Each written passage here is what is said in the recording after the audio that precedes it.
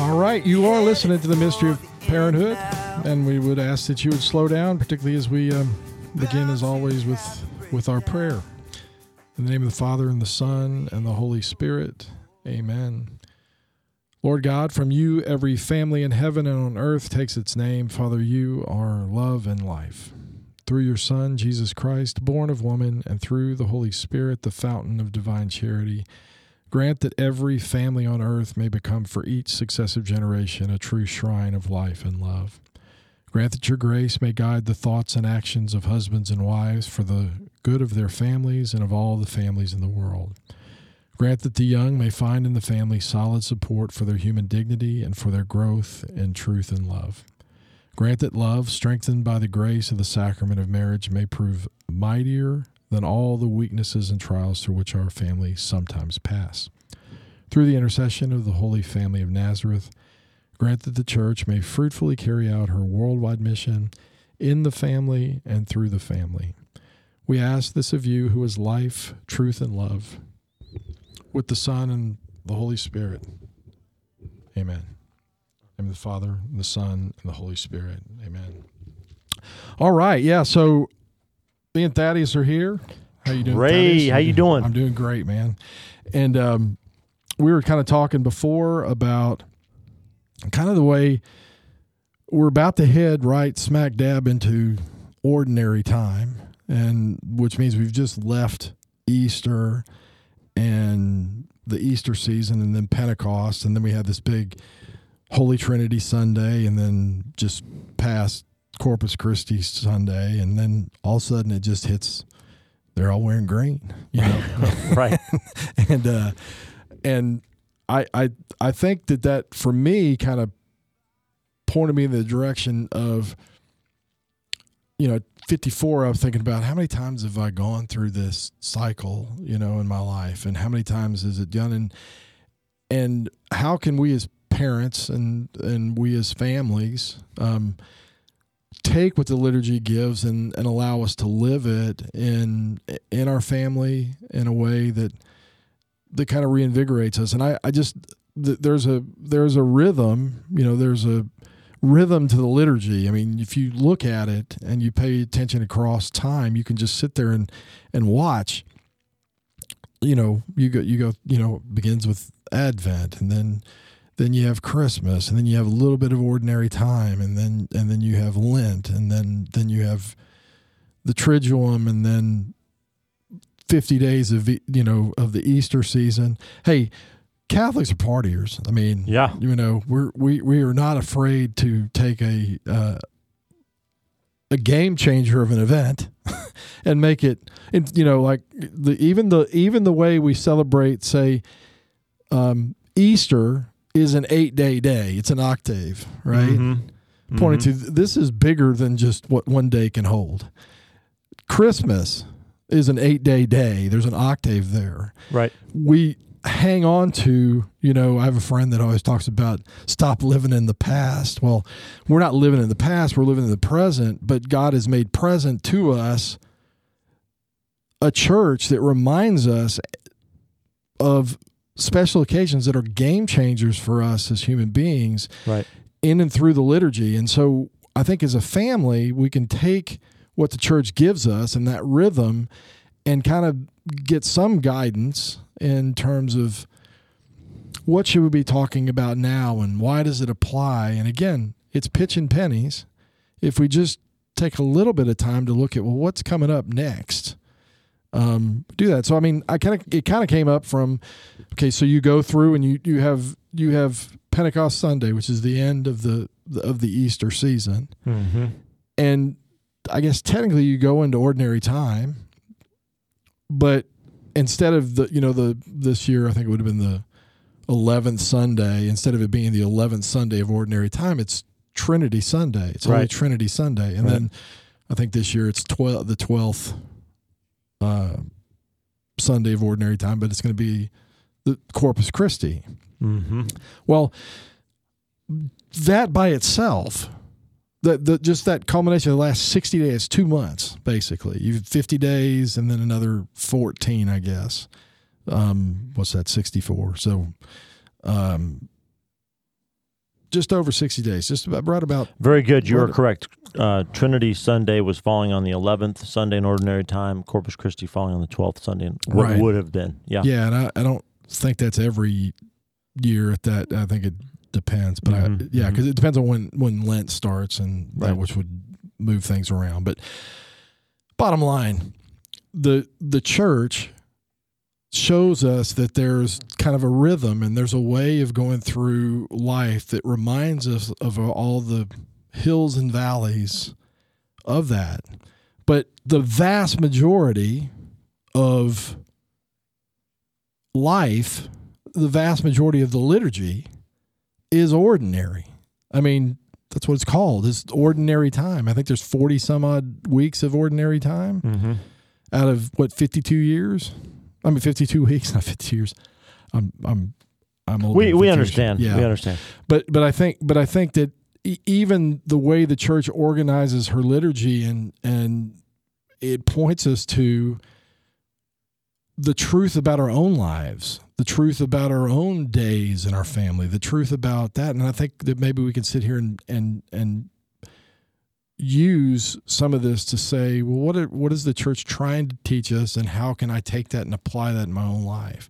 Well, first off, if you take the Easter season, what's the point of that? Well, let's back up. Let's go to, we were just talking about this. Let's go to the most well-attended Mass of all, ironically, is not even a holy day of obligation. Not even a holy day of Ash obligation. Wednesday. And it's not even on a weekend. I mean, it's not a typical Sunday. It's a daily Wednesday Mass that is ironically, I don't know what the right word is, but surprisingly, perplexingly, the beginning, but it's the starting point for all of us from the standpoint that we have to be reminded of the fact that someday we're all going to die. I mean, I hate to break it to you, Thaddeus, but wait, what?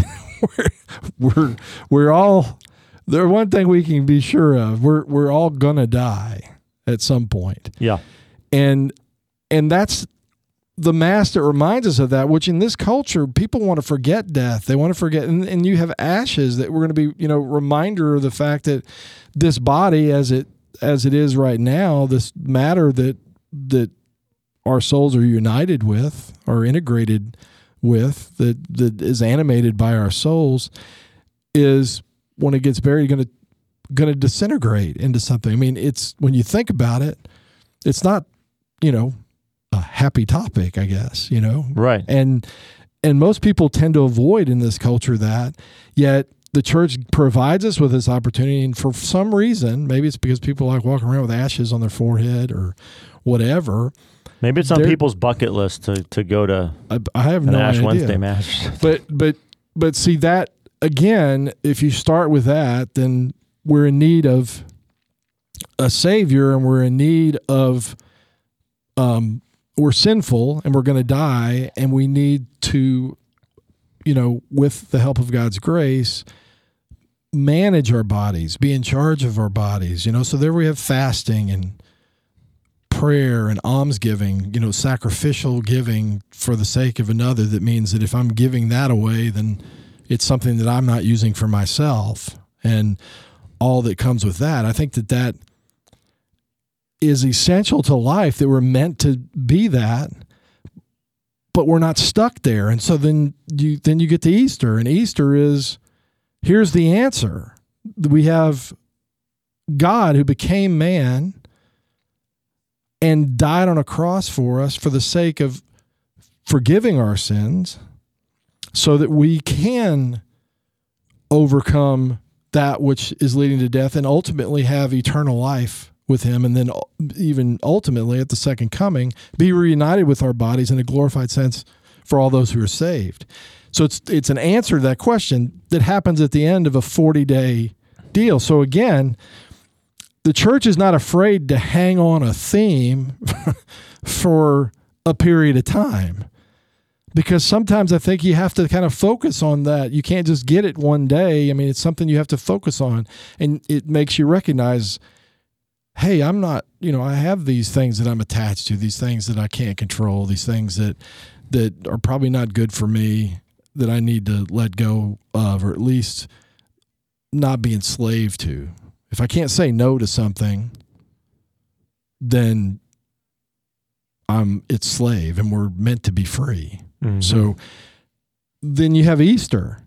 And then again, Easter is an 8-day day, but the Easter season is 50 days, 40 days that we remember, the 40 days that Jesus, after his resurrection, walked around, which points us to the fact that he was spending time with his apostles, spending time with his people, which I think, again, for a lot, it points us to the fact that he's left the church behind. He didn't leave. He didn't just raise from the dead and say, hey, I'm out of here. I mean, he had something to explain. So long, farewell. Right. He had something to explain, which, again, is important for us to remember, that we take time to spend time with one another, but we also take time to recognize that during that period of time, we're remembering Jesus rose from the dead. He died for us, and he rose from the dead. So here's something you really need to know with regard to that. Why should Christians believe what the church teaches? Why? Well, I mean, it's simpler than most people think. If you ask, well, because it's the church. No, but that's not ultimately the reason. If you read Scripture and you look at it, it's because Christ died and he rose from the dead. Nobody has done that before. Not of his own volition, not because that was what he was here for. He rose from the dead, validating all that he had taught before. And then he said, I'm going to the Father. He told them that before he died. And then he told them that during the 40 days. And then at the end of the 40 days, he's like, I've got to go to heaven, because what you want is the Holy Spirit coming. And again, think about this. I've become a novena fan. Novenas have had impact. But the first novena was Jesus saying, okay, I'm going up to heaven, and now you go back and pray for the Holy Spirit to come, who's going to lead you into all truth. Yeah, that's right. That's right. Well, again, he could have just snapped his finger and said, here's the Holy Spirit. That 10 days, all that being part of his plan, points us to the fact that he wants us to participate in that. Right? I mean, just think of sometimes the things that he doesn't do or the things that he does do, I think are important for us to remember. He wants us to pray. He could have just said, here's the Holy Spirit, which he did to some extent, to the apostles on the, I breathed on them and there's the Holy Spirit. But in terms of the beginning of his church on Pentecost Sunday, he asked them to pray for those 10 days. It goes from 40th day, he ascended into heaven, which was Ascension Thursday for years. And I guess Ascension Thursday is still that day. Most places that I know have kind of moved us, right? Right, but then what you're saying is that then days 41 through 49, that's the first novena. I mean, that's the beginning of the novena tradition, and then the next day, day 50, that's Pentecost. And when the Holy Spirit comes, and so we celebrate. There's the birth of it. We've at the end of this very joyous season. I've heard the great spots that you and whoever done about the incense and the different things that point us to the fact that this is a celebratory season. This is something right? Like what type of things? We talked about incense, the restoration of the Alleluia. There's even, I think in the octave, there's even the Alleluia at the end of the sending forth at the end of Mass. Right. You light the Paschal candle. Right. There's just all these things that point us to the fact that this is there's the readings from the Acts of the Apostles in the first reading, and then Revelation in the second reading. Correct. So it's all the Easter season. Yeah. So that season is pointing us to the fact that the Holy Spirit came for a reason, and that it had an impact on these people, and that that same Holy Spirit lives in you and me and in our own families. Right. Yeah, and I wanted to go back. You said something really good earlier about that's a rare thing, but no, it's not. It's actually not.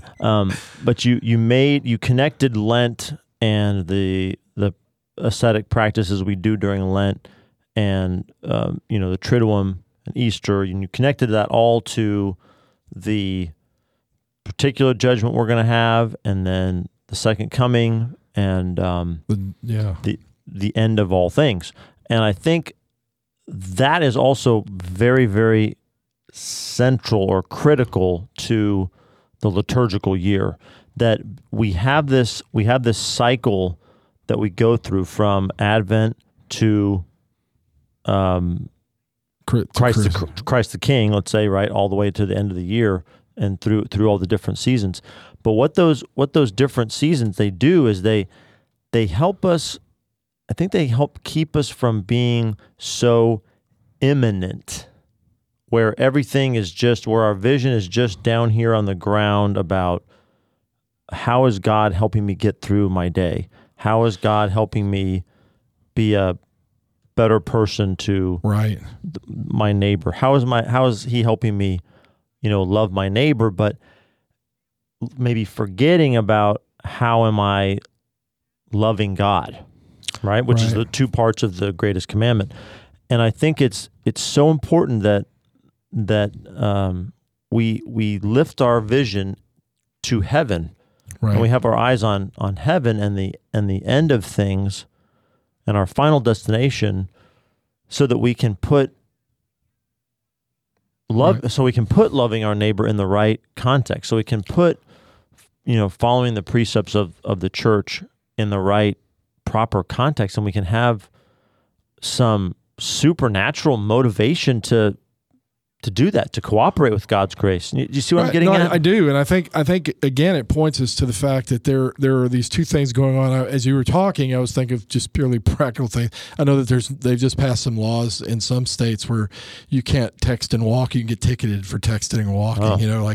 And when I was thinking about that, and I was also thinking about one of my daughters that I was trying to teach her to drive, would have a hard time, particularly if she got going fast, staying in the lane. And I was said, look, you got to simultaneously be looking out in front of you and in front of you, and it's got to be kind of both have got to be happening back and forth, because if you focus straight down, can't just look at your hood. You can't just look at your hood, but you do need to look what's there. But then you also need to take time to look where you're headed, through other cars, through other things. That's right. Just like you can't text and walk. You can't be sitting there looking at your phone and be walking, because you have to keep your eyes on where you're headed. Right. And there's great wisdom to that. It's funny that, I hadn't really thought about this. I brought it up under different context with regard to this, but there is this verse that, it says, we look to the things that are seen. We look not to the things that are seen, but to the things that are unseen. For the things that are seen are transient, but the things that are unseen are eternal. Yes. And so there's this connection between the stuff that we see, which is readily available. I mean, you can't miss. I mean, if you're not paying attention, you can. But generally, I mean, this thing, I see this microphone in front of me, and I see you in front of me. But through that, you have to be able to see God. And I think the connection you're making is it John, I think, in one of his letters talks about, you can't say that you love God and hate your neighbor. That's right. There's this great connection between what we see and what is unseen, that actually we're learning what is unseen through what we see and come in contact with. So created things, it's not a matter of being spiritual, is not always just a matter of keeping our eyes up all the time. For some people, maybe in contemplative, but you and I mean, we're dads and husbands. I mean, we've got to sometimes put our nose down and do the work we got to do, whatever. But at the same time, if we get stuck in that, without ever looking up, so to speak, looking down the road and saying, there's something greater here. And this in front of me is the means towards which I'm going to get there. If I don't make that connection, then I'm not really being Christian. And so that kind of springboards into, the rest of the year. So the Pentecost happens and the church is established, and we had celebrated that a couple weeks ago. Mm-hmm. And then what the church does at that moment is, before we get into ordinary time, I think just springboards right from what we're talking. They want to react. Okay, this happened for a reason. Jesus died, rose from the dead, and the Holy Spirit was sent, and the church was established for what reason? To unite us with two things, with the Holy Trinity and with the body of Christ. Those two things are one. Because the second person of the Holy Trinity is Jesus Christ, and it is through him, with him, and in him that we have access. And it is with the Holy Spirit living in us that we have access to the very inner life of God, to be in God's family, so to speak. Maybe not so to speak, in actuality, to be in God's family. And so you have the Easter season, you have Pentecost, church established, you have the Holy Trinity Sunday, you have Corpus Christi, and all of a sudden it just goes green. It just goes ordinary life. There's a great deal of wisdom in that, because that's exactly how we need to go. We need to recognize that there is a God who's invited us into his family to partake in his nature, his divine nature. That's what Peter says, to become partakers of divine nature by being integrated, becoming one with, communion with, as we just had this past Sunday, through, with, and in Jesus Christ and his humanity and his divinity, having access through him, with him, and in him to the Father. But then the next week is just an ordinary week. And the week after that's an ordinary week. And the week after that isn't, it's going to be weeks before we get to Advent. Right. Yeah. And another thing I like to say, I think is neat about another aspect of ordinary time is, if you think of cardinal numbers and ordinal numbers. So cardinal numbers are 1, 2, 3, 4, 5. Ordinal numbers are first, second, third, fourth, fifth. So we're counting towards the end of the year. We're counting towards the final feast day of the year is the Christ the King. Christ the King, right. And then we're counting towards the beginning of the next thing. But even you could even say that the whole church year is a count up to Easter. Right. Or you could say a count up to the incarnation, and then another count up to the resurrection. Right. And then a count down to the four last things, the final things. And then we start the whole process over again, and we count up to the incarnation. So right. So he's born. So you have that little, Advent is always called like a mini Lent or whatever, because it's pointing us to, in time, we needed a Savior. So we're remembering, if you remember during that Advent season, you're reading all the prophets, and you're reading, the Old Testament that's pointing us to this Savior who's going to be born. And then we have the birth. And so the rest of the year is his life, and then his life, death, resurrection, and its impact on the apostles, on the church, and then ultimately us. Mm-hmm. So that like during ordinary time, and of course during other times, you're going to have feasts of particular saints. That's right. Who point us to, hey, this isn't just meant for biblical times. This is meant, what you just pick one. Whether it's Therese of Lisieux or Maximilian Kolbe or Teresa of Avila or whatever, you're going to have these different things. St. Maria Goretti is coming up, I think. Mm-hmm. All those ones are saying that, okay, what happened then and what we remember during that time happens in ordinary time with people just like you and me. Right. And then these are not just historical personages who we might admire, like, for Franklin Roosevelt or Ronald Reagan. See, I did that. I got one from both parties. Nice. So didn't both pretty anybody. popular, too. Didn't offend anybody. In their day. Right.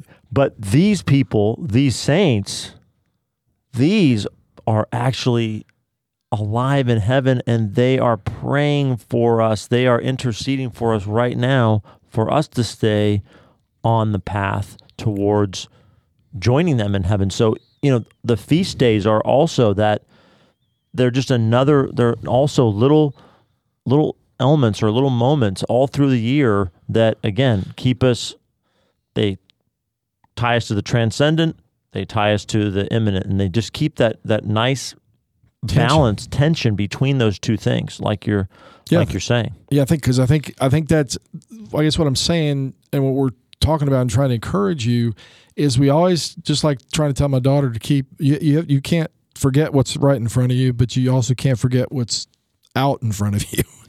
And so the best drivers are able to do both. Well, the saints are the ones that are the greatest at living fully and doing extraordinarily well what's in front of them, primarily because they have that eternal perspective, primarily because they recognize it, that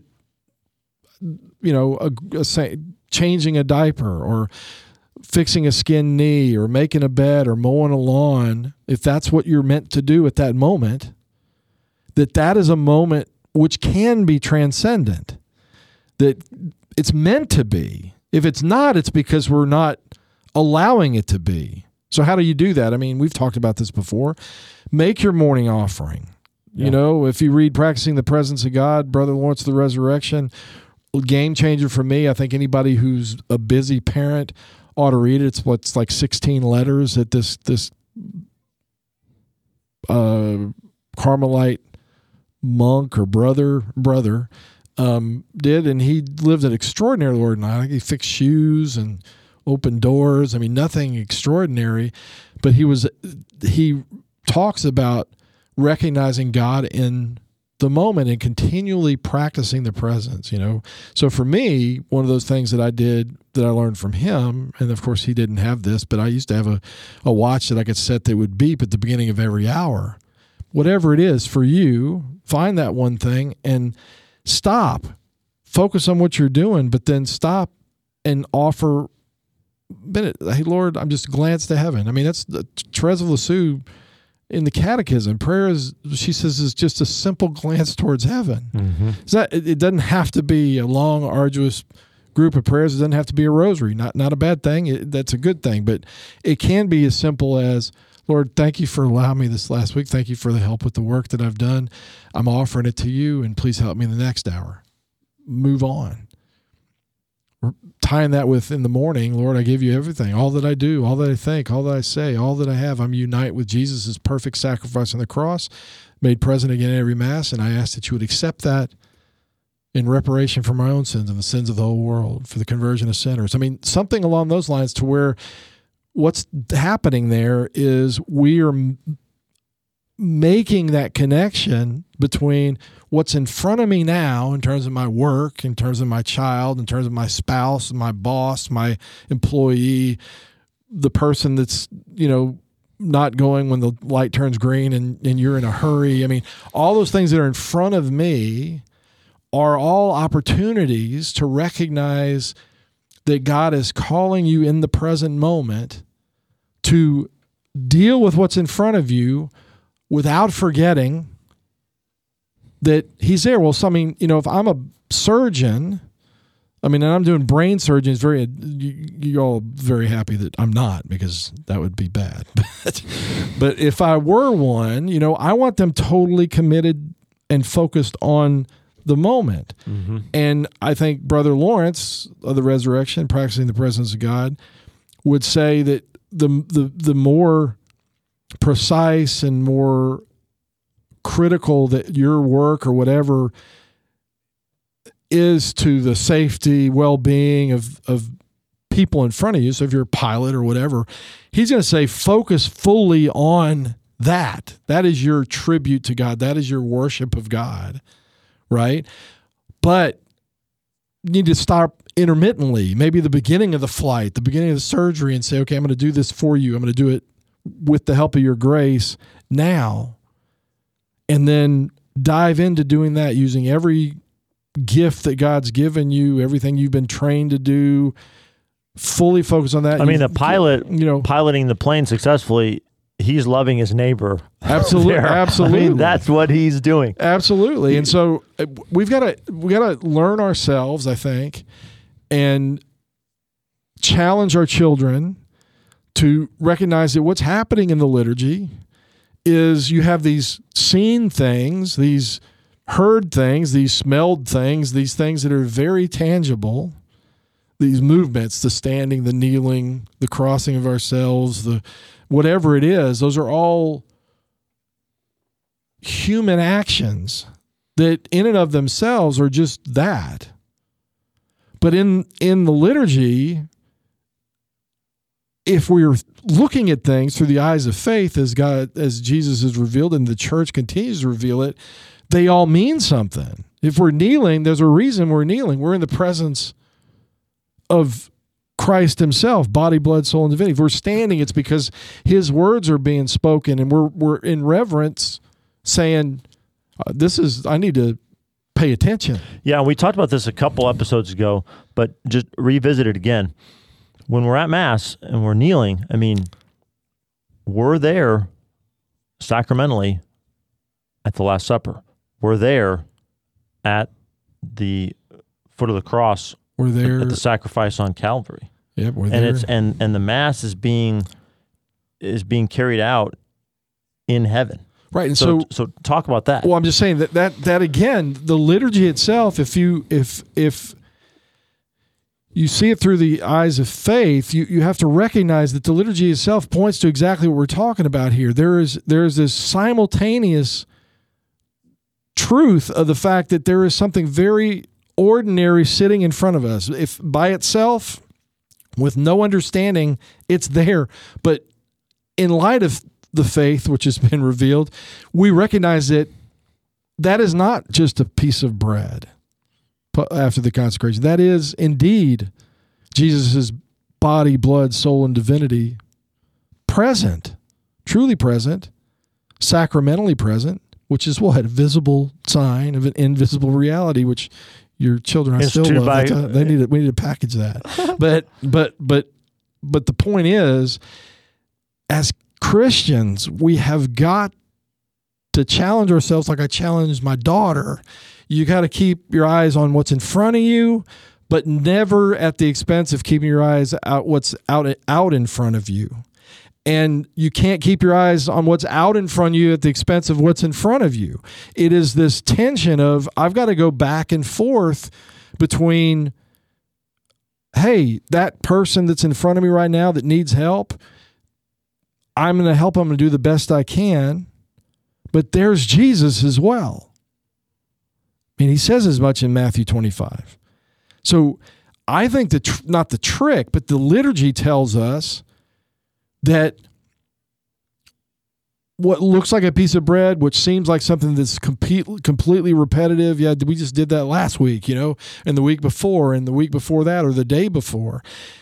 That repetitive stuff is still has to be done with human hands, with human words, in a way proper to it, that where people can hear, see, smell the way it's supposed to. But it's not limited to that there is something, so to speak, behind it or in it that is more than what it seems. Well, that's the same thing at home. I mean, there's more to it when somebody sacrifices to wash the dishes for somebody else. Now, that can be miserable if you stick with just that. But again, that'd be like a person driving and just looking at what's directly in front of him without ever seeing where he's going. It's like, so I've used this before, but one of my favorite sayings is, vision without action is a daydream. Action without vision is a nightmare. Mm-hmm. And I always use calculus. For me was that, it wasn't until I had the vision of what is calculus for If I don't have what it's for and I'm stuck in it, like, I mean, if you pick what it is for you. But I remember when I was a freshman, there was no vision. It was like, I'm just trying to get out of here with a C. I don't even know what the heck a differential equation is, right? And so you're right there with you. You're grinding through this, but you don't understand why. You don't understand what for. I mean, it's just a nightmare. Well, the church offers that every day is meant to be this bringing together of vision and action, this bringing together of, okay, I've got to drive the next 100 yards safely, so I need to know what's right in front of me, but I better know where I'm headed. I better know that, hey, I need to take the next exit, or I need to take a left here, or whatever. So I need to be going back and forth between what's in front of me and where I'm headed. I need to have a vision, but I still need to act in the moment. Hopefully that's not too theological or whatever, but the point is that the liturgy and good Christians, good Catholics, are meant, not that there's a difference between those two. that's being repetitive, I guess. Catholic Christians have to have this nice tension between recognizing that the next thing in front of me, washing my dishes and putting them in the dishwasher so that nobody else has to do that, is something that needs to be done. It's an act that has to be done. But it can be so much more than that.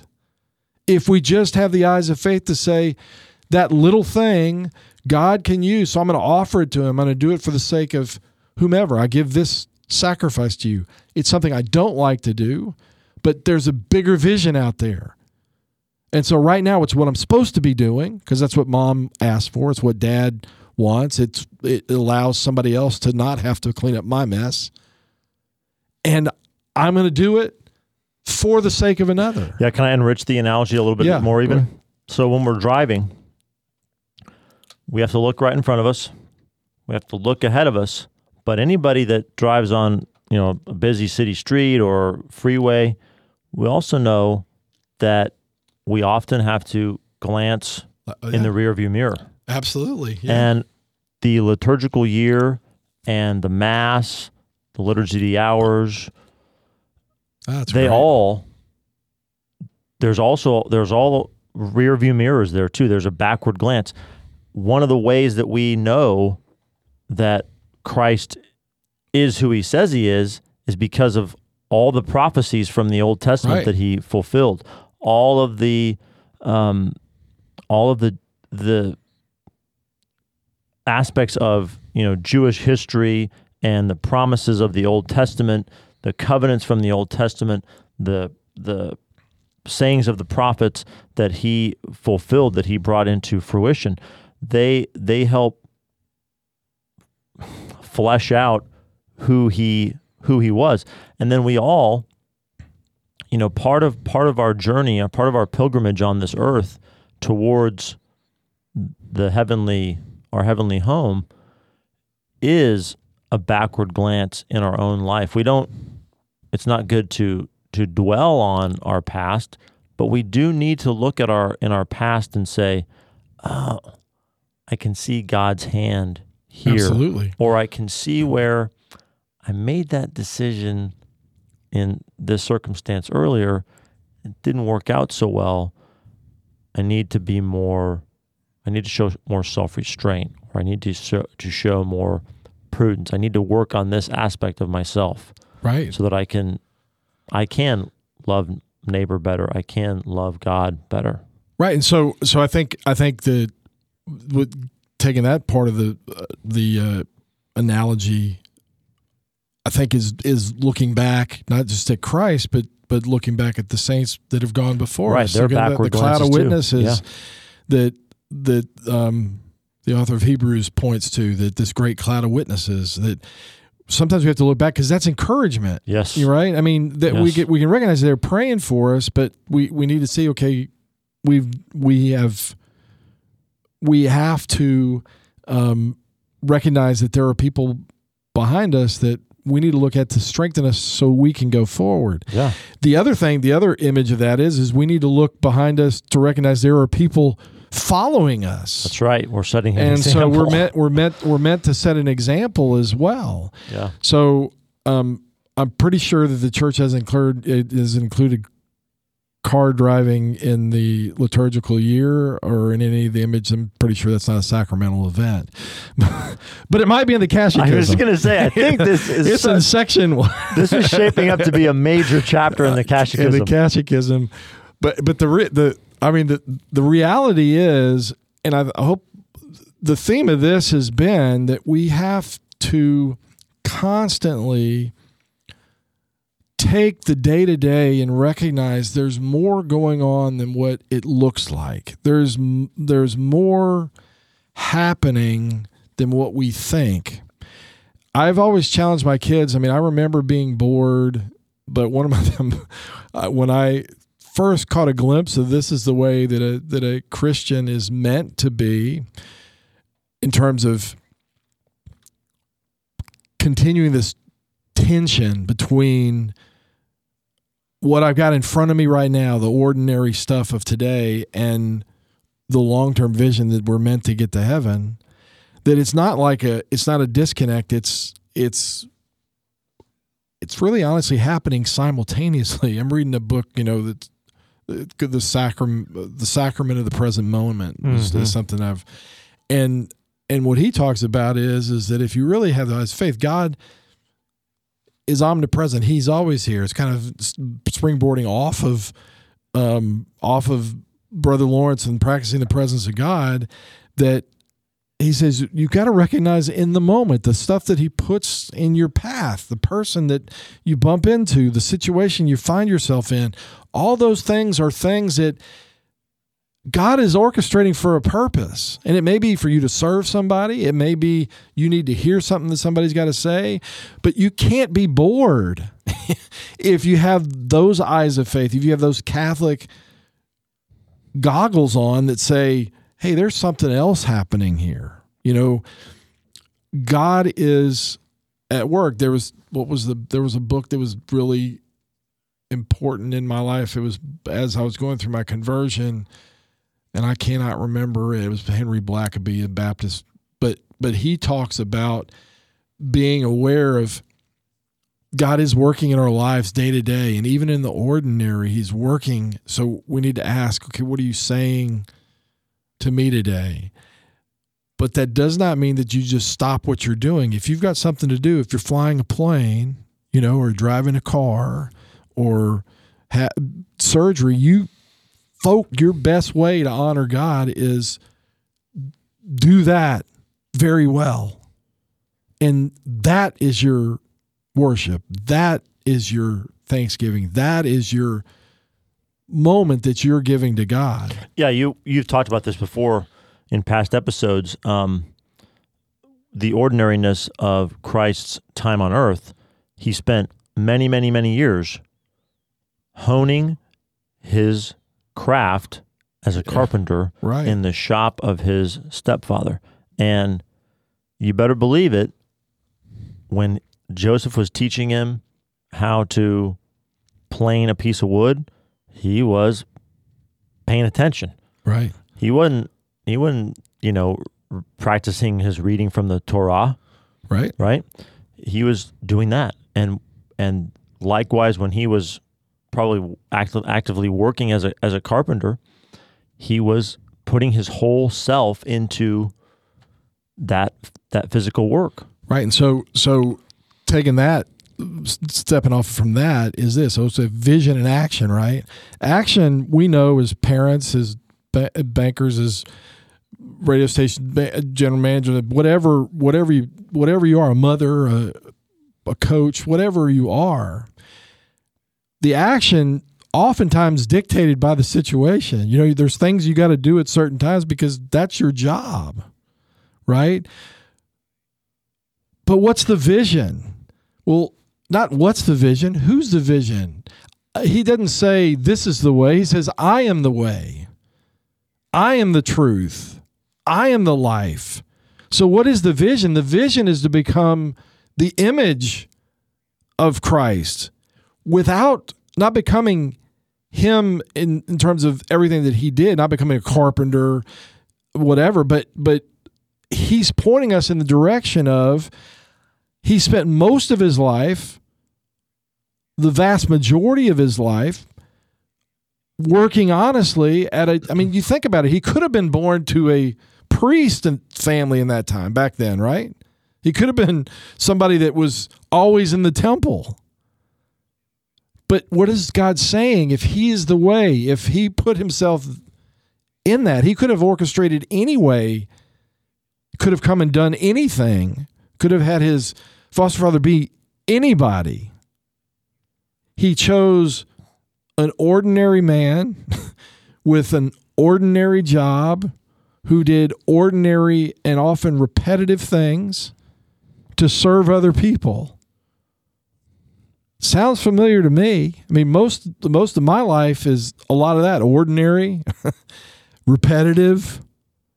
Yet, if he's the way, then whatever my calling is, whatever my vocation is from the standpoint of my job, I should take great solace in saying I'm being conformed into his image to the extent that I am allowing myself to be fully engaged in whatever my profession is or in whatever I'm supposed to be doing now. So a child who is doing the dishes because mom and dad asked them to do the dishes and they do a great job, they put it all up, they are being conformed into the image of Christ. They are living the vision. How the heck can you be bored if you recognize that? I mean, you got to believe, there's the joke of theologians is talking about how I had a guy say, you got to believe, at least jokingly believe that, Mary and maybe not Joseph, he may have died, but Mary's like, hey, you're like 30 years old, dude. I mean, isn't it about time you go about this Messiah thing? I mean, you're just sitting here doing carpentry, and I'm sure that didn't happen, but I'm pretty sure it's not in the Catechism either. But I think it points us to the fact that he could have started his ministry at any time, right? He could have been doing anything in the interim. He could have had a short period of that and a great deal of glory leading up to his passion, death, and resurrection, correct? I mean, he could have chosen any of those things, but instead he chose the majority of his life. I mean, if you think from the time they find him in the temple and they bring him back home, right, to when he starts his ministry, that's 17 years. It's half his life. Yeah. That we know nothing about. We can only assume. But we know a few things about it, and that's what I was just going to read to. Read it. Yeah. So this is Luke chapter 2, verse 49 through 52. And he, our Lord, said to them, "How is it that you sought me? Did you not know that I must be in my Father's house?" And they did not understand the saying which he spoke to them. And he went down with them and came to Nazareth and was obedient to them. And his mother kept all these things in her heart. And Jesus increased in wisdom and in stature and in favor with God and man. And we can come back to some of those qualities of our Lord, but I pulled this up because I wanted to talk about how that line about Our Lady is so indicative of that idea of, keeping our eyes on the transcendent and keeping that connection between the transcendent and the immanent. She had these experiences, the finding the temple and everything that's already come beforehand, and you're assuming other things that are not in the Gospels that happened as he grew, and she kept. Sometimes the translation is she pondered these things. Right. She kept them in her mind. She kept mulling them over, turning them over. What's going on here? What's that great call of that I'm supposed to be the mother of the Savior, and that I said, I am the handmaid of the Lord. What does that mean? What's that going to look like? Exactly. That's what we're supposed to do. We're supposed to imitate Our Lady in that. Right, and we should. So that pondering, I think, sometimes is recognizing as we I mean, this happens to me frequently. I mean, I'm registering kids on a computer. I still don't understand how in 2019 they couldn't do a better job of the dadgum software that you have to use to do that. I mean, and I'm about to lose my faith and religion going, how come I'm putting this in again for the third time, you know? So pondering that, I had to stop myself and say, okay, this is what I'm supposed to be doing. One of the parents has to do it. It's the right thing to do. And yes, it's a challenge, but I need to take a step back and ask for the grace to do it not only well, but do it with the eyes of faith to recognize this can be more than just registering a child if you'll do it. And so you have to ponder, what is going on here? Am I doing what I'm supposed to be doing? And yes, if it's a challenge, is it a chance to unite the ordinary with the extraordinary? Yes. Action with vision. So anyway, let's do the verse. Keep our eyes, because we don't ponder. Keep our eyes both simultaneously on what's in front of us and what's out there for us, heaven on earth. And so let's do 2 Corinthians 4, goodness gracious, 18. We look not to the things that are seen, but to the things that are unseen. For the things that are seen are transient, but the things that are unseen are eternal. And so, listen, I just challenge you to try to live that out. And hopefully this has been good. It's been fun for me. It's always a challenge. But anyway, pray, parent with a purpose, and prepare for God to amaze you. He will. God bless.